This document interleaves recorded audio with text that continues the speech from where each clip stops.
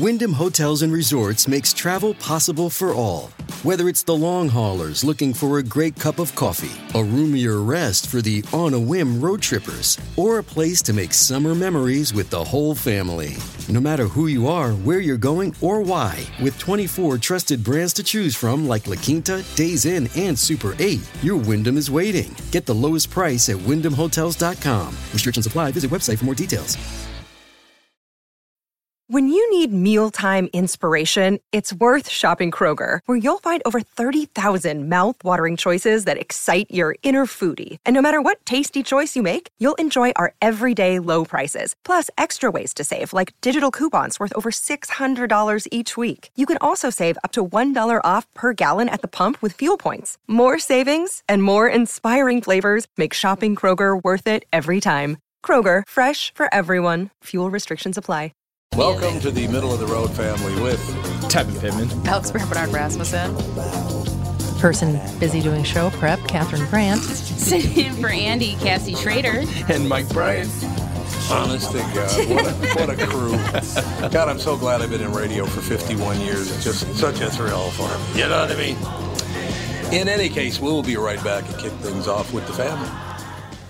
Mike Bryant. So I'm driving down the road as I'm heading over here and get to a light, and there's a guy going by with his cell phone in his hand. He's talking away as he's driving. It is amazing how much. And I honk, and he looks at me, and I get my hand up, and then he waves at me, and he stops, and then I point at my holder for my cell phone, and then he gets a mad look, and he drives away quickly. Well, you gotta get the cell phones out of your hand because you drive slower, you don't pay attention, and it's very dangerous. Plus, I honk at you and give you the hands-free signal. So, what more could you ask for? That's all I have to say. Mm-hmm. Bradshaw and Bryant. Michael Bryant, Bradshaw, and Bryant.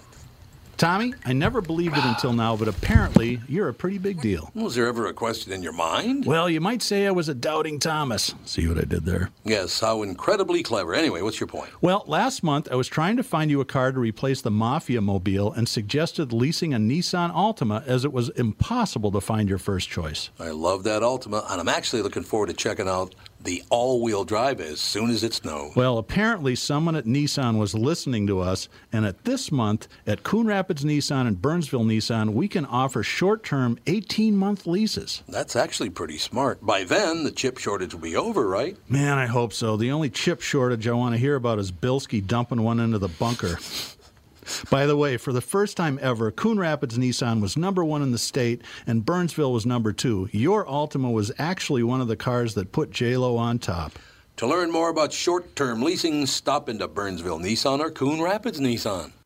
Tom here, and I'm talking with Brad Huckle and Mike Bilski of North American Banking Company. We've talked before about how working with a community bank like North American Banking Company can benefit business owners. Do you have an example you could share with our listener? Our customers at Homeco Insulation in Blaine have been banking with a big bank for many years, but suddenly their calls weren't getting returned and their banker was unresponsive to their business needs. You can imagine their frustration. They had a successful business, wanted to expand, and their bank cut them off. They were ready to move on from their big bank.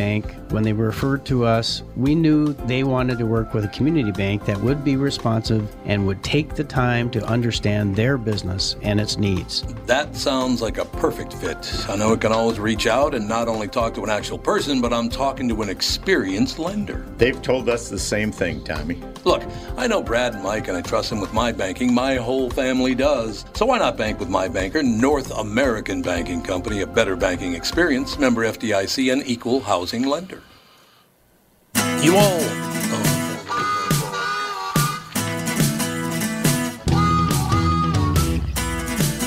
We are back, ladies and gentlemen. A little news, a little information. So what's the latest? Anything good happening in the news? Because I couldn't find it. Let's see, good happening in the news. They got some. Is the Winter Carnival going on in St. Paul right now? Yeah, I was supposed to go yesterday on Saturday, and it didn't work out, and I'm sad because I was excited about it. Well, I tried to make a happy story. Thanks for bringing it down there, Alex. Sorry. So, dragging it right down, Alex. Don't worry about a thing. We do have our guest Barry on the line. Nice. Barry Minko, ladies and gentlemen, King of the Con, a three-part series that exposes Barry Minko as one of the most unbelievable con men to ever exist. King of the Con is streaming on Discovery Plus starting Friday, of course, a couple of weeks ago now. Well, 17 days ago now, actually. Did we still have him? Yeah, I believe so. Oh, because I just heard a disconnect there. Yeah. Barry, how you doing? Is he there? No, he's really not there. good, Tom. I heard him drop off. Oh, okay. I'll try Yeah, I and give heard him him a call drop off. back. It's beginning Not a to big feel deal. like a Monday. He conned you into saying that he was on the phone, didn't he? Huh? Hey. This is one of we had him on the morning show. We had Barry on the morning show, and I discovered I was one of the people that actually watched his show. Oh, Back in there watching Con Man. Works He's on- back. Oh, is he here? No, I'm going to see if he'll call back. Your interview with the guy from Arthur was really good today.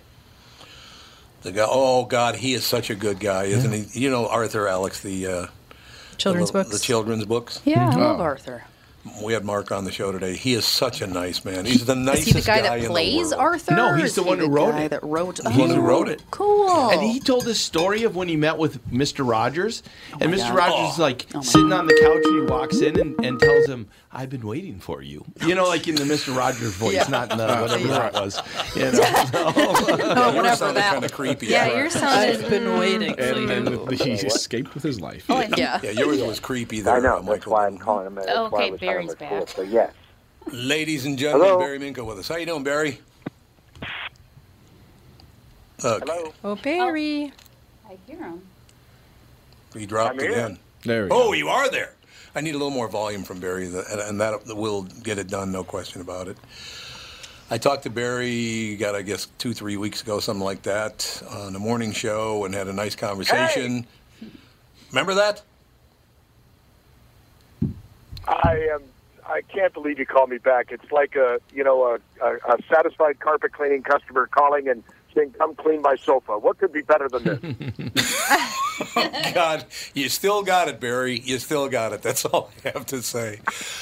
Barry Minko, M-I-N-K-O-W, King of the Con, a three-part series that exposes Barry Minko as one of the most unbelievable con men to ever exist. King of the Con is streaming on Discovery Plus starting Friday. A few weeks ago, 2.5 weeks ago now. So I love this. Barry Minko, the swindling con man himself. Is that your new title, Barry? Somewhere in there, there's a compliment, but keep going. You're doing okay so far. Okay, so far we got the compliment. Barry is a former American businessman, pastor, convicted felon. While still in high school, he founded, is it 4Z or just ZZZZ? 4Z Best, right? No, it's Z-Best. It's just Z-Best, pronounced Z-Best. Oh, just Z-Best, okay. Okay. It appeared to be an immensely successful Yep. carpet cleaning and restoration company, however, was actually a front to attract investment for a massive Ponzi scheme. So now I need to stop talking. We got to hear the story right from you, Barry, because it's a great story.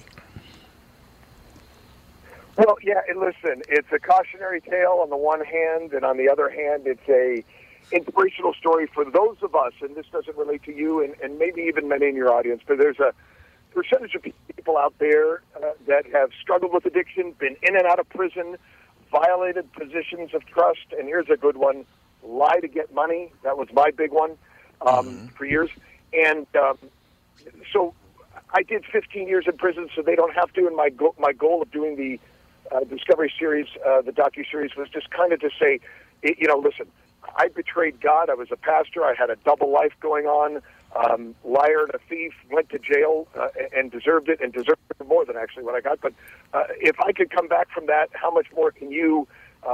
You haven't done that kind of evil, and yet there is hope for me. So how much more is there hope for others who are struggling with addiction or find themselves in bankruptcy or just in and out of prison and just feel like there's no hope? And I just wanted to give hope. On the other side, it's a tale of if you lie to get money and you place your feet on that path, it has one ultimate just destination. It's only a matter of time. It's called federal prison. So I don't do it. And I did it twice. Some people are slow learners. And so on the one hand, cautionary tale and how we rationalize and justify our behavior when we're doing it. For example, while I was pastoring a church, hey, the church was growing, the budget was growing, and I was uncovering fraud. Look, 60 Minutes profiled me, and I was undercover for the FBI and $1 billion in fraud. So they're not paying me, so I deserve to use information I get from the government and trade illegally on it. I deserve to commingle funds. As long as I pay it back and nobody gets hurt, everything's going to be okay. And you look in the newspaper last week and you see the Elizabeth Holmes story and you say, all she was doing was buying time until that mini lab worked. And then everybody would be okay.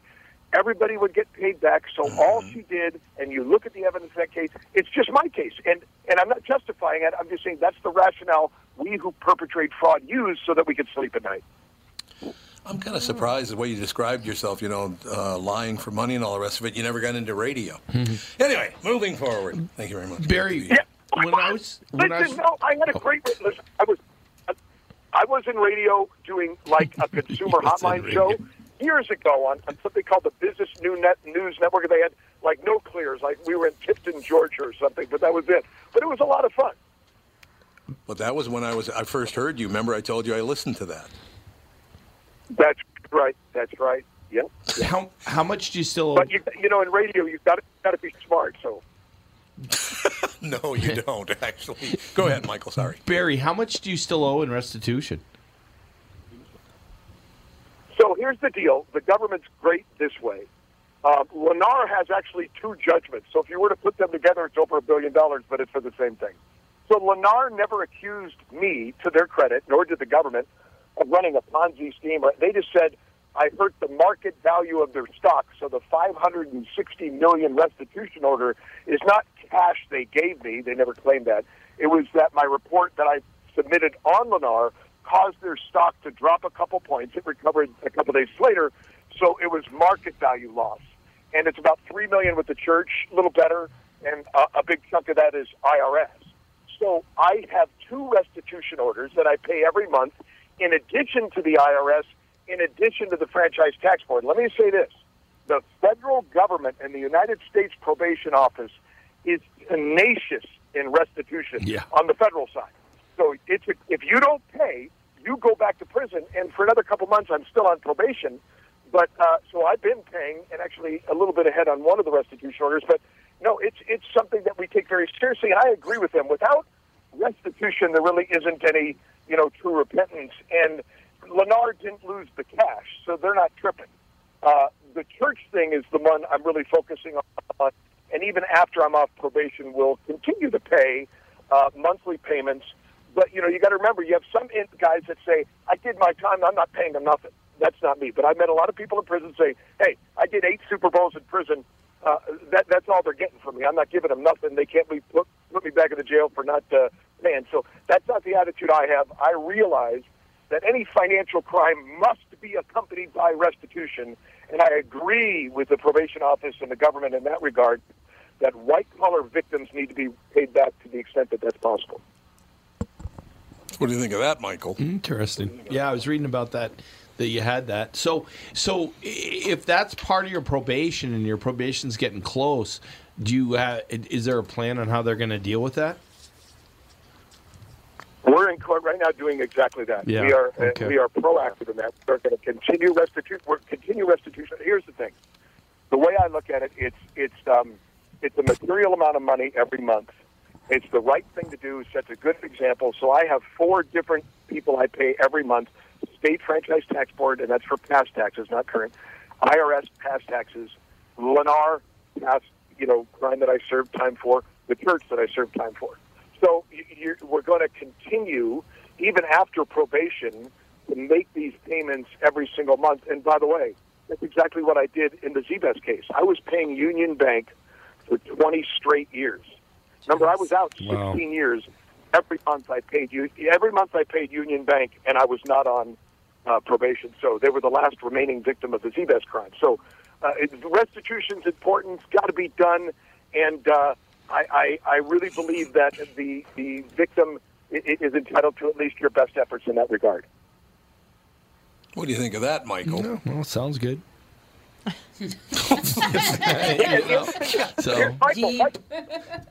Michael, here's the other thing. Michael, the government doesn't want to make a disincentive for you to earn money. They want you to do real well. Absolutely. And then you could pay more restitution. So they want to give you an incentive to earn. They're not going to take everything. They're going to be fair, but they also want to make sure you're making a material reduction. So even in any endeavor I do, the government or the restitution is a part of that conversation. Become equal partners. Goes to that. So I'm grateful for the opportunity. Yeah, for sure. Yeah, that makes total sense. That's always been a question you've had, Tom, because, I mean, we've run into some shady characters in our time. No, not me. And your big question was always, people put so much effort into defrauding people and lying, and if they just did it the straight way, so to speak, what a great point. They would have made probably even more money and not have burned bridges and maybe gone to jail and get sued and everything else that happens. Yeah, but there's no rush in that. Listen, let me tell you how right you are. I'm in the L.A. federal courthouse. It was after the Z-Best case, and the IRS agent, criminal IRS agent, Paul Davis, said to me and said, "Barry, you created 22,000 fraudulent documents to fool the auditors and promulgate the Z-Best fraud. If only you had taken that time, energy, and effort and put it into the legitimate business, who knows what you could have done." You are so right, and that's one of the things I try to get across to people, that the mental energy, time, manipulation, and effort that it takes to lie to get money, you cannot lie to get money and do it legit and sleep at night, never look over your shoulder. It's an outstanding point you just made. Well, thank you for that. But is it because it's a rush? Is it because you think you're smarter than everybody else? What's the psychological motivation? Okay, so I was in prison for what was it, 15 years almost, and everybody I ever met in prison, we all had one thing in common. None of us ever planned on being there when we started. Our companies got our CPA license, got our law license, look at Avenatti. Nobody ever plans on ending up in prison. It's not the rush. It's necessity. It's handling economic pressure wrong, justifying it by saying everybody else does it, nobody's going to get hurt. If I pay it back, it's okay. How many people do you think that run small businesses that my heart breaks for, that had them shut down by no choice of their own, that are filling out SBA loan applications, lying and justifying it and saying, well, I didn't shut me down, they did. I'm not saying that's right. But I'm saying the rationalization and justification to handle economic pressure wrongly is what leads to crime. It's not the rush. You don't want that kind of rush. You don't want to worry about every phone call could be that call saying, we know what you're doing. We've been keeping everybody quiet, trying to control outcomes. No life. It ages you quickly, and it's always by handling economic pressure in a wrong manner. That's what got me twice. So were you during the time period when this was going on, were you like filled with stress, or how was it for you during the time period? Yeah, I was. That was a great question. Let me answer it by revealing my medical records to you. I was on OxyContin and Vicodin probably 10 straight years. Wow. And my that's in the residential drug treatment program in prison that my judge referred me to, and you have to have a medical documentation while you were out that you were addicted. And I went to rehab secretly twice without even my congregation or church knowing it. I was so addicted. But 325 milligrams of OxyContin a day just to appease a conscience that was guilt-ridden with living a double life. Now, today I'd be dead. Today I'd be dead because of fentanyl. But back then, you're talking 06, 07, 08, 09, Oxy was not, laced with fentanyl. But the kind of drugs I was taking to appease my conscience, quiet my mind down so I could sleep when I had the movie going, I had, the insider trading going, I had an affair, I had a double life, I was preaching. It was a complete cognitive dissonance disaster. What did you think you were, a Catholic priest? Thank you very much. I grew up Catholic. I thought I'd throw that in there. Wow. But to your point, I've never understood, and I have actually asked people who've stolen money from me, you realize that if you had stayed with me the way this turned out, you would have made a lot more money than you stole? And they just look at me like, well, that wasn't even an option. It wasn't even an option for them. It's the thrill of the hunt, I guess. Is that part of it? And I think, that... Yeah. No, I think that's a great point you just made, because we don't exercise our options and think clearly, trying to meet payroll, waiting, not knowing where the next dollar is going to come from. We turn into desperation survival mode, and then every option is on the table, including the wrong one. So, yeah, you're exactly right. It's not just that. It's when you do something evil, wrong, duplicitous, and lie to get money, one lie leads to another, and then you can't have this guy talk to this guy because you owe that guy money and he doesn't know it, and you owe him money. You know, it's crazy. And then you hope the board doesn't get the bank statement showing the credit card debt or the loan that you got that nobody knows about. It's a horrible life to live. The reason I did the docuseries is to prevent everyone or anyone from ever having to go through it by making unwise choices when economic pressure rears its ugly head. Yeah, that makes total sense. Do you remember the very first time you got money and you went, my, that was easy? Was there one time that inspired the whole thing?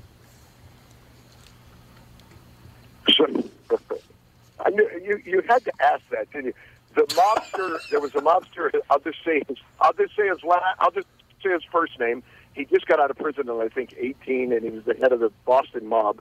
He gave me a brown paper bag with $25,000 cash on Lindley and Sherman Way in 1985, and he says, Barry, you pay the juice. The juice is $12.50 a week. You keep it as long as you want, but never be late on the juice. Now, listen, I'm 17 years old. I don't know what juice is. I later found out it means interest.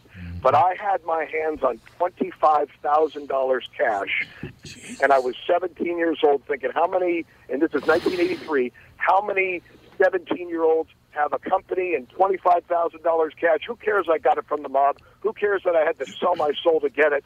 I was going to succeed. How didn't matter. Well, that's probably what a lot of drug dealers think. Yeah. When they're getting into it at 13 and 14. Probably. Yeah. So, Barry, I have to ask you, was that just the first name? Was that guy's first name Kevin? No, Carmen, though. Yeah, it was, because I know a Kevin from Boston that got out of prison just a couple of years ago in the same situation. Yeah, no. This is And listen, the statute of limitations have run out. No mobster ever went to prison because of me. That was it. By the way, you know Francis, his dad, Sonny Francis. Francis saved my life in 1980. Yeah, I was in prison. 88, I'm in Terminal Island. The mob thinks I'm going to tell on him, and Francis gets thrown in the stew and he sends the word out that, no, Barry's going to trial, don't worry about it. So he actually saved my life in Terminal Island in maximum security back in 1988 by letting everybody know he's going to go to trial. Don't worry, he's not telling on anybody. It's true. Very quick story, Barry. The guy I'm talking about is Kevin Weeks. Of course, worked with our buddy. Yeah, so Kevin gets out, and we have him on the podcast. I said, Kevin, you probably don't remember meeting me, but I met you many, many years ago. I was at a party in New York, and you came down from Boston, New York. You were at the party, and we were talking and blah, blah, blah. And all of a sudden, I saw you on TV one day, and that's what I found out how I found out what business you were in, and there was a long pause, and he said the following, Barry. You ready for this? You probably heard this before. There was a long pause, and Kevin Weeks, who had killed 25 or 6 people, he says to me, you don't owe me money, do you? I said, no, I do not. No, I do not owe you money.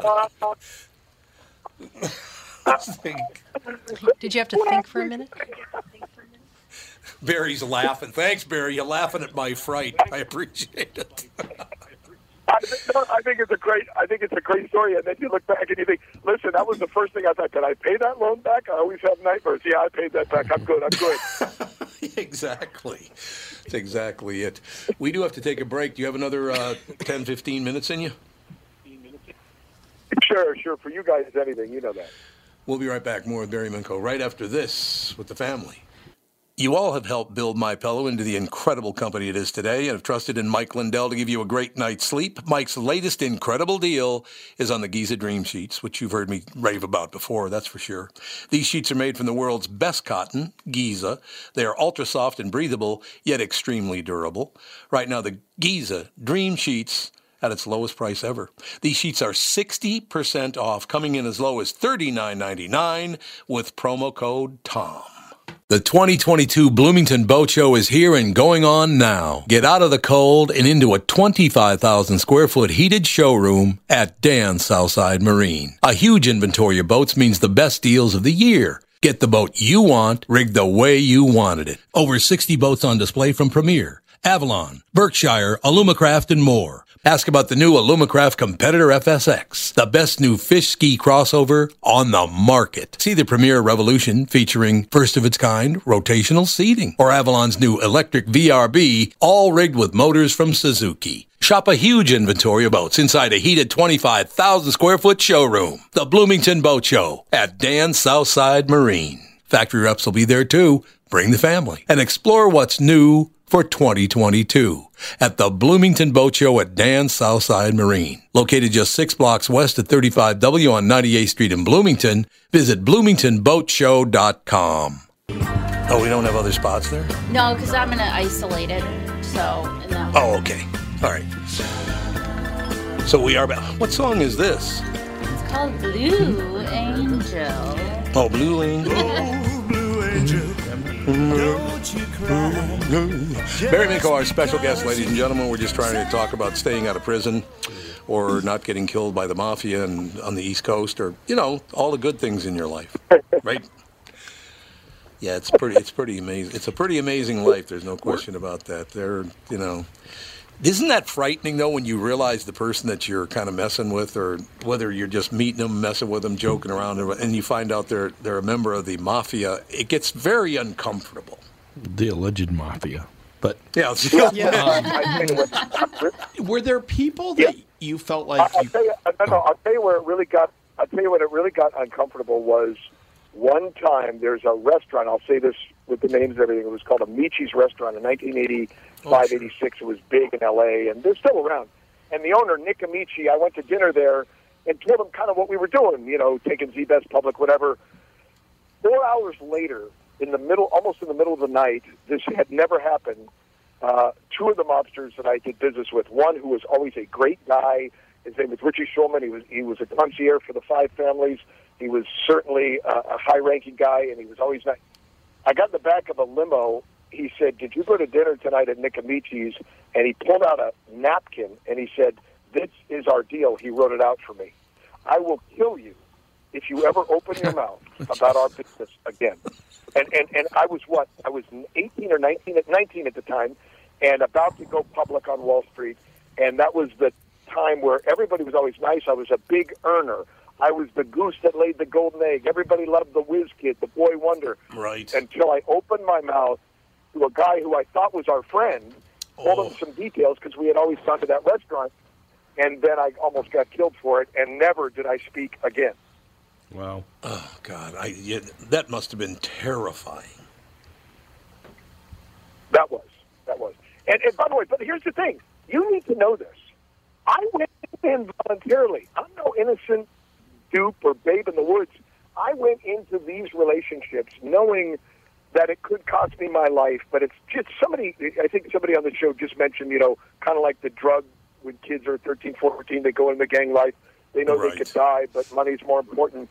I could never judge them for that. I have empathy for that kind of thinking.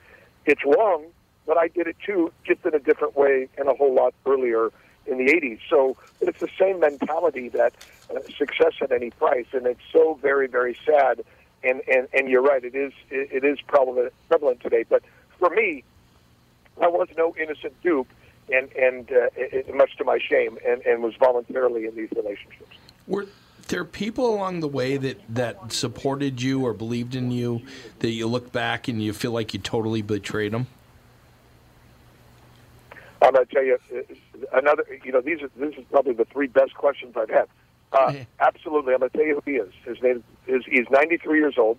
His name is Dr. Gene French. He was the guy at the church in '97 that hired me. He was the founding pastor. I was the second pastor. Do you know this man? When I was in Lexington, Kentucky, facing another 10 years, I was his hire. So even though I made it 14 years and the church grew, obviously I failed miserably, went to prison, commingling funds, insider trading, drug addiction, affair, brought reproach on the name of Christ. They replaced me, and the church is doing fine today. But he reached out to me in Lexington, Kentucky, forgave me. When I came to San Diego to get sentenced, he insisted on seeing me, just kept bothering the chaplain there at MCC San Diego, and they refused to let him come see me because he was connected with the, quote, victims, the church. He forgave me, and then after I got sentenced, he helped me write apology letters to everybody. I said, I already did that. He goes, they think you did it to get out of prison. Now that you're sentenced, we're going to track down every address of every victim and write them that you're sorry for what you did. And this guy is, and I just talked to him yesterday. He's 93 years old. He believed in me always. He still believes in me. I feel like I completely failed him. Yes, I failed my boys, my twin boys. Yes, I failed Lisa. Yes, I failed my church. But this particular man, the founding pastor of the church, stands tall because he forgave me. And I got to tell you something. I have learned in my years, forgiveness doesn't change the world. Forgivers change the world. And I'm so grateful for Pastor Trent forgiving me, as well as my wife and kids. But this was particularly meaningful because he could have gone the other way, and it's just amazing what he did, and I'm forever grateful. And I so let him down. Yeah, and how do you have nights when you wake up in the middle of the night and you feel this deep regret? Can you get rid of that, or is it going to be with you, you think, for the rest of your life? Well, here's what I want to tell. Here's what I want to tell people who are listening who have failed materially. You need to know this. Here's the good news about the Barry Minko story. They got the right guy. So it isn't like he looted a Macy's, burnt down a police precinct, and then got off, or got out the next day for bail after murder. In both instances, remember the financial crisis of 2008, you can count on one hand how many went to jail. So a lot of times, people perpetrate material fraud and do crime. They never get punished. Not so with me. So knowing that I did 2 stints in prison, and listen, the first bit, I did more time than Milken, Boesky, Leona Helmsley combined. The second bit, I did the same amount of time. So listen, it's very important that you know this. When you've done your time, that is significant. The government got up in my sentencing and said the government is satisfied with the 10-year cumulative sentence of Barry Minko in the Lennar and the Church Manor. If they're satisfied, and if you can find forgiveness in my worldview as a Christian worldview, and so I'm grateful for that. But I think, number one, there's always going to be people that don't like you or don't forgive you. You can't focus on those people. I focus on those people that I want to help, not follow my footsteps, and those who are hurting, who need a help up and need hope. So I'm just really hyper-focused on that particular group of people. So you listen, there's going to be haters, especially if you fail. Even if you didn't fail, there'd be haters. But how much more when you failed like I did? But I am shocked at how much forgiveness that I've received, and so grateful for it from former church members, business associates. I have great jobs, family. I am just grateful and blessed. And so no complaints. And I don't let the haters detract. And I never, listen, when you watch that docuseries, you'll never hear Barry Minko say a negative thing about anyone, and I never, ever criticize anyone. So, it's kind of like C.S. Lewis. He never responded to his critics, and he never criticized anyone. When you failed, that's got to be your mindset. You got to take it. Life, you got to be able to absorb the punch and the body blows that victims throw, knowing you deserve it, and taking it and saying, I understand you're frustrated. That's why I did all that time. I'm trying to make restitution. I wish you nothing but the best, and I'm not trying to convince you otherwise, but I got to keep it moving and help these people that I've been called to help. There it is, ladies and gentlemen. King of the Con, a 3-part series that exposes Barry Minko as one of the most unbelievable con men to ever exist. King of the Con, streaming on Discovery Plus, which, by the way, is a great channel anyway. I love Discovery Plus. Great outfit. Oh, Barry gone? All right, excellent. I am. Oh, you are? Okay. Barry, thank you very much. I appreciate your time today. Nice talking to you again, sir, and hopefully people will learn, don't follow that path. That'd be great. Love you, and love you guys. Thanks for having me. Thank you so much. It's a pleasure. Thank you. Barry Minko, ladies and gentlemen. MINKOW again on Discovery Plus. It's on Fridays. And we're in episode, I believe, 4 coming up on Friday. Just after Alex's birthday. Oh. Groundhog Day and birthday coming up on. Oh, that's right. You'll be what? Just no, I'm like, no, you're not. So you've aged very well I was for a gonna say, white I person. know I look great. I know I look great. Age very well for a white person. That's what he goes with. Age very well for a white person. It's all my Botox for my migraines. Yeah, right. That I get. Just kidding. I'll be 33. I still can't believe my baby girl's 33 and my baby boy's 35. What the hell is that? Andy's never been a baby boy in his life. And I remember when you When Andy was a baby, he was still an old Jewish man. Born with a receding Always been hairline an old and a Jewish hatred for- baby. not just an old man, an old Hey, Jewish my oldest man. boy is Larry David. I'm not kidding. And he makes me Oh, I'm not laugh kidding. all the time. No, you're right.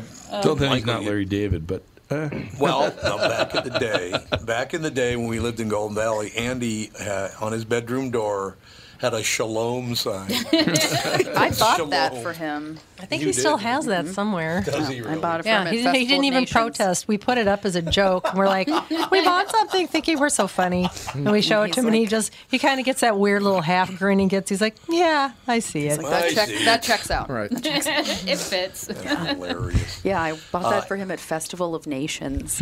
Oh, Is that the thing that's over in like the Excel Energy Center, yeah.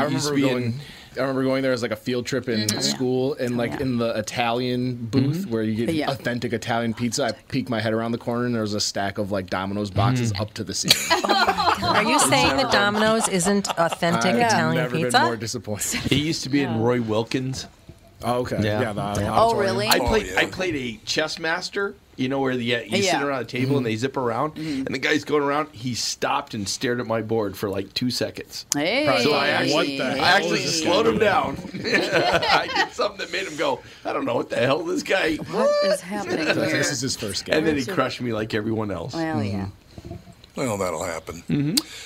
No, what does this mean? I just read the headline. Omicron amps up concerns about long COVID and causes. What is this now? Do we need to have a disclaimer that we I have was a gonna say, is COVID? Joe Rogan gonna- Yeah.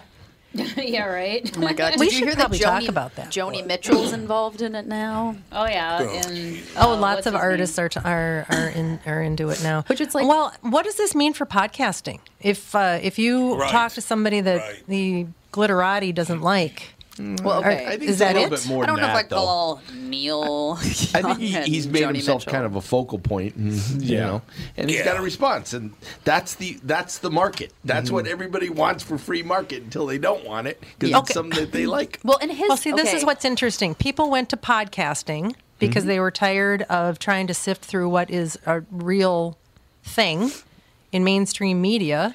So freedom of speech and comedians and all kinds of artists and things were going to podcasting so they could say what they wanted to and not have to be censored or whatever. And now it's like, okay, wait, now you're being censored again. What does this mean for podcasting? Does that mean that if you don't, are there going to be acceptable things that you get to talk about? And if you do talk about it, you have to talk about it in one way? Mom, you have to realize that it's not. Spotify is not like he's spreading false information. It's two old singers. Right. Yeah. Oh no, it's not. So It's- but I mean, whoever it's a bunch of random people essentially that have an opinion, and they're like, I don't want my music on Spotify if he's on Spotify, and so they're like, bye. Right. Hey, Meghan Markle wants off of Spotify, but they don't want to give the money back. Well, that's not how it works. Yeah. That's not, I love that. I hate to break That it to him. I mean, That's so not how this works. it's more than just a couple of old, I didn't know that Meghan Markle hippie was rock even and rollers on. that used to sing about I know. freedom. Yeah, I know. Then when I saw Joni Mitchell, I was like, Joni Mitchell. Yeah, really? right? Like what? I don't know. And Spotify's like with them is like, see ya, because he Right. earns them Oh, way absolutely. more money. Absolutely. Like Joni Mitchell earns Spotify like pocket change. I couldn't compared point to, out Joni Mitchell if she was sitting at the end of the table. Yeah. No, I wouldn't either. Well, I have a now question I for don't you. know. But I do have a question for you on that same thing. He had both pro and con vaccine people on. Well- if you offer both opinions, that's bad. Well, and that's I don't get I it. think that's the issue, though. What is the issue? He's become a focal point for a certain position. He's been the focal point of taking horse pills or Right. horse He has a medicine. lot took of And there's ivermectin. people who disagree takes. with it, and that's Yeah. their choice to do what they want with their money and their time. And- It's just the way it works Yeah. economically. He is a very influential person, obviously, and so that's when he starts talking about experimental health things. You don't want a run of people taking Yeah, yeah. stuff. No, and so it's like I think at most Spotify just has to put like a hey, not everything in here is fact checked and that the Yeah, other they thing, already just put so they that cover up, their actually. own ass. Yeah. Yep, they'd already put that up. Well, who in their right mind would think that Joe Rogan was a health expert? Yeah. He was speaking to a health expert and asking him questions. Right. He used to watch people eat like horse testicles on Fear Factor. And he's the guy you're taking. That's right. Yeah. Well, he also sports a lot of like nutritional supplements and all that kind of stuff. So people do look to Joe Rogan for medical advice, for fitness, for things like that. Because he likes to lift weights. Right. But and he's not even like, he doesn't look like a very fit person. Like, it's not like he's some like whatever, You're right. over the top kind of muscle model of Well, he's like fitness. 5'5". He's Right. not even that tall. But I mean, so I'm assuming if he's telling people on his podcast medical advice, especially with COVID, that can be a dangerous thing because people have to realize when you have that huge of a following, you have a responsibility. Yeah. Okay. Well, he wasn't. He was just interviewing that Dr. Malone. He just was interviewing him, and he was asking questions. Yeah, Dr. Malone. He wasn't saying Dr. Malone is right. You can only listen to Dr. Malone. Yeah, that's the thing. I mean, that's confusing. It was a 3-hour interview, so of course you can lift one sentence or two sentences to back up any sort of claim about what he said. Every person we've ever had on this podcast, have we agreed with them? No. And it's like, especially Michael Bryan. Absolutely. That's why I come on. Most of the time. That's why I come on. I'm wondering what it is. Are there quotes that people are like, he said this and this is dangerous? Like, what is it exactly? Because I'm just hearing that he's spreading misinformation. Right. And it's like, but what is it? Yeah. What did he say? That's It's the all scary on, thing. It's recorded. It's on there. Right. And I wonder if he like pissed somebody off, like off air, did something, and now he's whatever. Like his response was that I will do my best to make sure I research these topics, try harder to get people with different opinions on my show, which reached an estimated 12 million. So his response was that I'm going to do more research and I'm going to try to get another side. So I would suggest that he at least recognizes, and he has become a focal point for the use of, I think it's the horse medicine or whatever. Ivermectin, which actually isn't just a horse medicine. Well, I know, but that's easier way to describe it. And, it makes him sound bad if you say horse medicine. Right. No, it might work if it's a miracle cure and it gets rid of this. That would be awesome. Yeah, but I don't think it does. But I don't know. I'm not a freaking doctor. Well, I mean, like when I had COVID, I did a whole bunch of hippy dippy shit to get rid of it. That I'm like, if someone wants to know what I did, here you go. I'll tell you. But I'm not saying like everybody should do this because I'm like, I don't know. Maybe it wouldn't. I don't know. Right. I don't know. And he reaches more people than all of the major news networks. Like his listenership is he's like the gold standard of pod. No offense, Tom, but he's like the gold standard. He doesn't have Tevin on. How could he be that? Yeah, That is true. That is true. Racist, Joe? That big of a deal. Yeah, listen to that. Yeah. He doesn't have any black people on. He's a racist. Oh no, he has. That's No, much. he does. He has a ton of black people. I know he does. I just thought I'd throw He it never up. had LA I don't Nick want to on. spread. Well, I don't want to and spread the any thing- misinformation about Joe Rogan. And the thing is, he has controversial people on his podcast. Like he just had, I think, a 4-hour episode of a Google whistleblower Yeah, he did. Yeah. about how they're like, if you have a Google phone, it's always listening to you. Of course. 100% of the time. Even if you turn it off, it's still listening to you. Hey Tom, how you doing? Yeah, they're like the moment that you if you take your SIM card out, it's still listening to you, and all this stuff. And so, he's like, if you have it Android, is that what Google Android is? yeah, the Google. They're like, you, no matter what, it is still the only thing that you can do is absolutely destroy it, and that's it's still listening. It's still somehow listening to you. This morning, Dave started watching this documentary called The Social Dilemma, and it talks exactly I've about that. heard So I'm about going to go that, back yeah. and watch the whole thing. It's But interesting. Yeah. yeah, just to see like all these algorithms and how they make you addicted to your phone. Oh, 100%. It's weird. Yeah, it's wild. Ugh. But anyway, so he has controversial people on his podcast. Like Joe Malone was like one of the guys that made the mRNA vaccine. And then now he's like, it's not great. Like, I don't love it. Like, don't give it to your kids, all this stuff. Right, But he's right. being controversial because everybody's hoping that it's going to save us all. And he's like, don't give this to your children. But it's like, shouldn't we maybe listen to him because he helped make it? No? Okay. Yeah. Like, I don't know. This is It's like- just Yeah, like look. weird that people are so against him, who's obviously an expert on the topic, Right. and they're mad about him not liking it. Right. And well, like, and I think it's also like a grand scheme of like people just aren't open-minded to just Yeah. taking in information and Yeah. then just leaving it at that. Like, okay, Yes. here's what they're saying, and now let's try to formulate an opinion. It's like, Which you're we have to calling be- me a bad right, we have to be parent because mad I and take gave a my side. child the COVID vaccine, and if they get cancer, it's my fault. I hate Joe Rogan. It's like, There's what? 11 million people listening to him, so but Yeah, he'll like be people fine. are going to Right. get Oh, yeah, mad. he's and not- people he's are not gonna, going. yeah. You can't make everybody happy. Nope. Well, and why is it okay for someone like Howard Stern to say that, people that are unvaccinated should all die? No, but Should it's be not shot. okay. Should there be are shot. people attacking And Howard Stern nobody for that. throws a huge fit and says, I'm going to go off of whatever. What is he on? You don't I see think the the fact people that that you are have to say taking the huge what Yeah, is he whatever on he's is, on. is why Gotta get nobody this is like. there are attacking him. people throwing huge fits Yeah. about him. Well, I mean, They that was are? a big issue. Well, I think what he said is that if you're unvaccinated and you contract COVID, you should not be treated at a hospital. That's basically. I have a what he relative said. that And I'm thinks just that. like, Or you have to pay out of pocket. Yep. Why?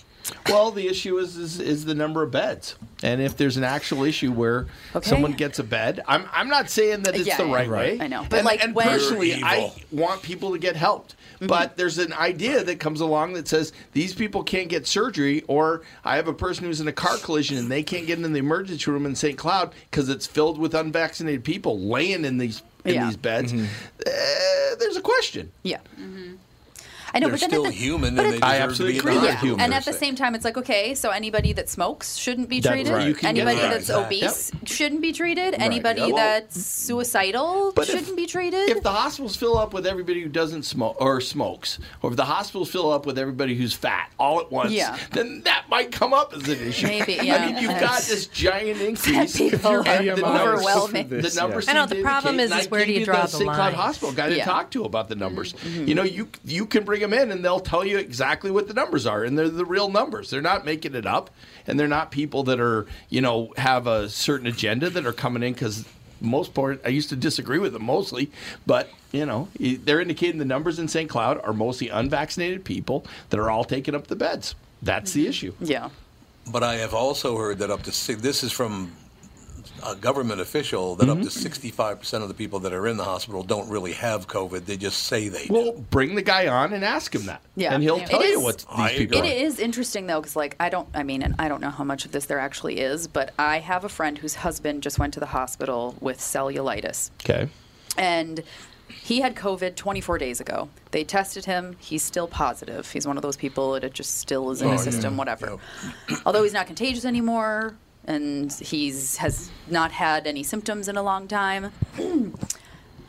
But he was unvaccinated, had COVID. It was not a big deal for him, and now he's in the hospital with cellulitis. But now he was qualified as somebody who was hospitalized unvaccinated with COVID. Right. Even though he wasn't at the So we gotta get our hospital numbers for up. COVID. Yeah, it's like, how does this make any sense? Bring the guy on who does that and ask him. Well, and That's- like his doctor was like, "Oh, you have a fever. It probably is because of your COVID." And he was like, "No, I have a fever because I have a raging infection." It's like, what? I don't know. It's just weird how some places, and again, I don't know how much of this there is. I'm not saying that it's like hospitals are filled with fake COVID. Like, that's not what I think. But it's weird that I now personally know somebody that's like, oh, he's an unvaccinated COVID person that was hospitalized for COVID, even though he wasn't. Well, he was there for cellulitis. I just recently had an ER visit due to I have my autoimmune issues, and a lot of people that I saw that were coming in, they were coming in for COVID, but their symptoms were so mild. But people think they need to go to the Right, ER because if I'm they gonna have die. COVID, Yeah. and it's like, no, there's nothing they can really do for you unless you need a ventilator or oxygen. Yeah, steroids or Just- something like. And every person around me, and I didn't even get a bed. I got a recliner. That's Yeah. what I got. Ooh, And- recliner. right? Gotta love a recliner.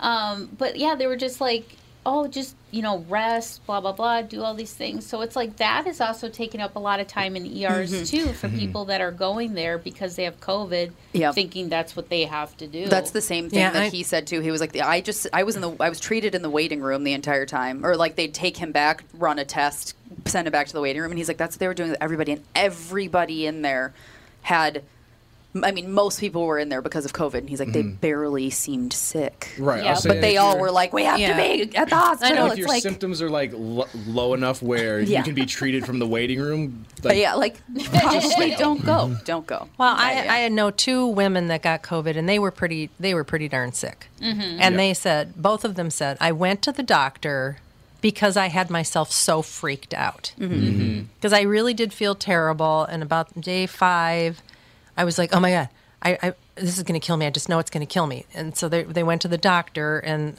one of them received electrolytes or something. And the other one was like, there's nothing we can do for you. You need to just go home. Let this. You're not. Like, it's a virus. And both of them afterwards, they both said, oh, if I hadn't gotten myself so freaked out about it. Yeah. Right. Well, but the thing with COVID, it's like, yes, if you're told for 2 years, almost every single day, and everything that you hear about it mostly is how dangerous and horrible COVID is. We literally had a death counter on like everybody was just staring at how many people it was killing. And it's like, when you're told this for 2 straight years constantly, you're going to be freaked out. I mean, even when I got it, at first I was like, oh my gosh, I have COVID. Even though I literally tried to give myself COVID. Like, I found out that Sage had it, and I was like, drink out of my water bottle, give me a big smooch, like, let's get this over with. But then, like, I finally realized I had it, and then I was like, oh my God, I have COVID. And then I was like, okay, calm down. It's just because of all of the being told how horrible it is. And then it wasn't horrible at all. Right now, I had 2 kids down with COVID. Yeah. One of them had symptoms, like a bad head cold, wasn't terrible. My other son, though, he was asymptomatic, and he's still testing positive. So, because you can test positive for, I mean, this guy, he had it 25 days ago, and he still is testing positive. Yeah. And so they're like, I spoke to somebody, and they were like, don't test. When we got our tests, they're like, once you test positive, quarantine for 5 days, wear a mask everywhere you go for 5 days. Yep. Just don't test anymore, though, after that, because you're fine. Yeah. Because you can test positive for months. Yeah. So they're like, and you'll leave tests available for people that need to know if they actually have it. Yeah. Instead of people buying 50 tests. Yeah. And constantly checking themselves. I mean, there gets to be a point where this is a little pathological. Yeah. And have we heard, like, especially like in Minneapolis or in New York, where you need places, or where you'd like to go out, you need a negative test? Like, have there been shortages on tests that anybody has heard about? Dan just went to a Timberwolves game last night, and they went out to dinner beforehand, and he's like, the restaurant that we went to wasn't checking anybody's vaccine cards or tests, but at the Timberwolves game, he just showed the ticket guy his negative test, and he was like, he didn't even look at the date, he just saw the negative and was like, bye. Didn't check his ID. Right. Because nobody, like, the people that are working there, they don't care enough to check everything. Every restaurant in LA, we had to show our card and ID. Oh, really? So when I was in New York, we went, they had an app that you uploaded a picture of your ID and your vaccine card and had to show. But we had to show the ID with it and the whole thing, and they checked them. Yeah, but a lot of places in Minneapolis, St. Paul, I guess, are like, we're not actually going to do it. Yeah. Well, and I heard that, like, the city's doing stings like they would do with, like, alcohol. So, like, if you did, like, cigarettes? they like send a group of people in, and then I guess, like, the fine is technically, it's not like you didn't card anybody, we're going to slap you with a $500 fine. It's like per person that you didn't ID or vaccine card, I guess. Yeah. I'm like, I'm just not going to go out. Oh, wait, no, I have to go to Minneapolis next. I watched these 3 guys come up, get turned away because they didn't have their cards, and started screaming all these things about them being Nazis and all these things. Well, that's what I plan to do. But it's just a poor, purposely leave it in the guy at the front door. Right. That's just the guy doing his job. You're like a high school kid that's here to seat you.